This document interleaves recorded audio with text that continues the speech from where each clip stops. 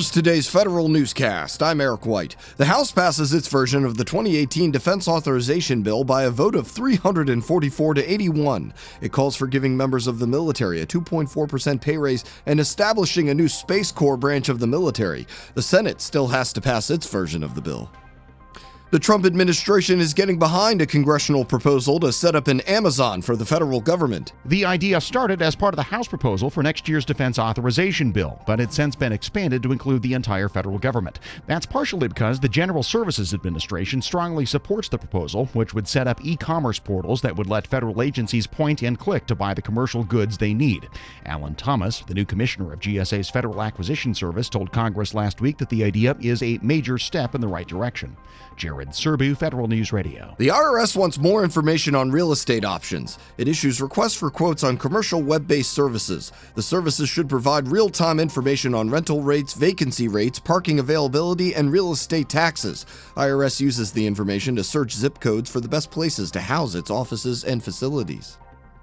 Former Veterans Affairs Secretary Anthony Principi says the VA spends too much time and money maintaining its facilities and not enough on doctors and nurses. He tells the House Veterans Affairs Committee that Congress needs to do a full review of all VA facilities. Committee Chairman Phil Rowe himself also called for an independent review. VA owns 6,000 buildings and leases 1,500.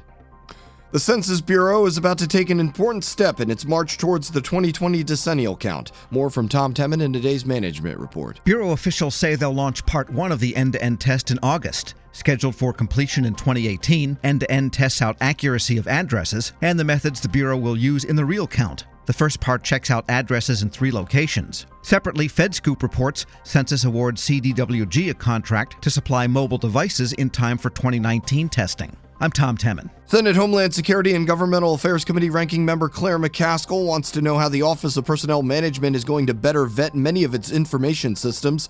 The inquiry comes after OPM's Inspector General says the agency made several mistakes during its 30-day sprint to secure previously expired security authorizations. McCaskill wants to know if and when OPM will conduct a more thorough security controls assessment.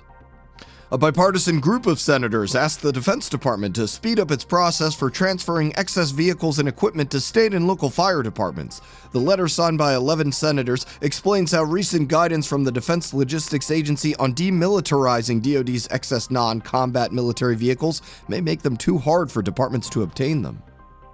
A race to the beginning of government telecommunications. The General Services Administration is weeks away from announcing its $50 billion Enterprise Infrastructure Solutions telecommunications contract, an award GSA's Bill Zielinski calls an important milestone. Zielinski says the next-gen contract recognizes the need to go beyond backbone network services and provide more access to new technologies. I'm Meredith Summers. The head of the EPA's enforcement wing says she is retiring. An email obtained by E&E News from Susan Shinkman, director of EPA's Office of Civil Enforcement, says she will be leaving reluctantly by the end of the summer. Shinkman joined the agency 5 years ago and had a hand in its massive enforcement against Volkswagen. She also faced scrutiny, however, for EPA's slow response to the Flint water crisis. Find these stories at federalnewsradio.com and subscribe to the Federal Newscast on Podcast One or iTunes. You can also follow us on Twitter at Federal Newscast. I'm Eric White.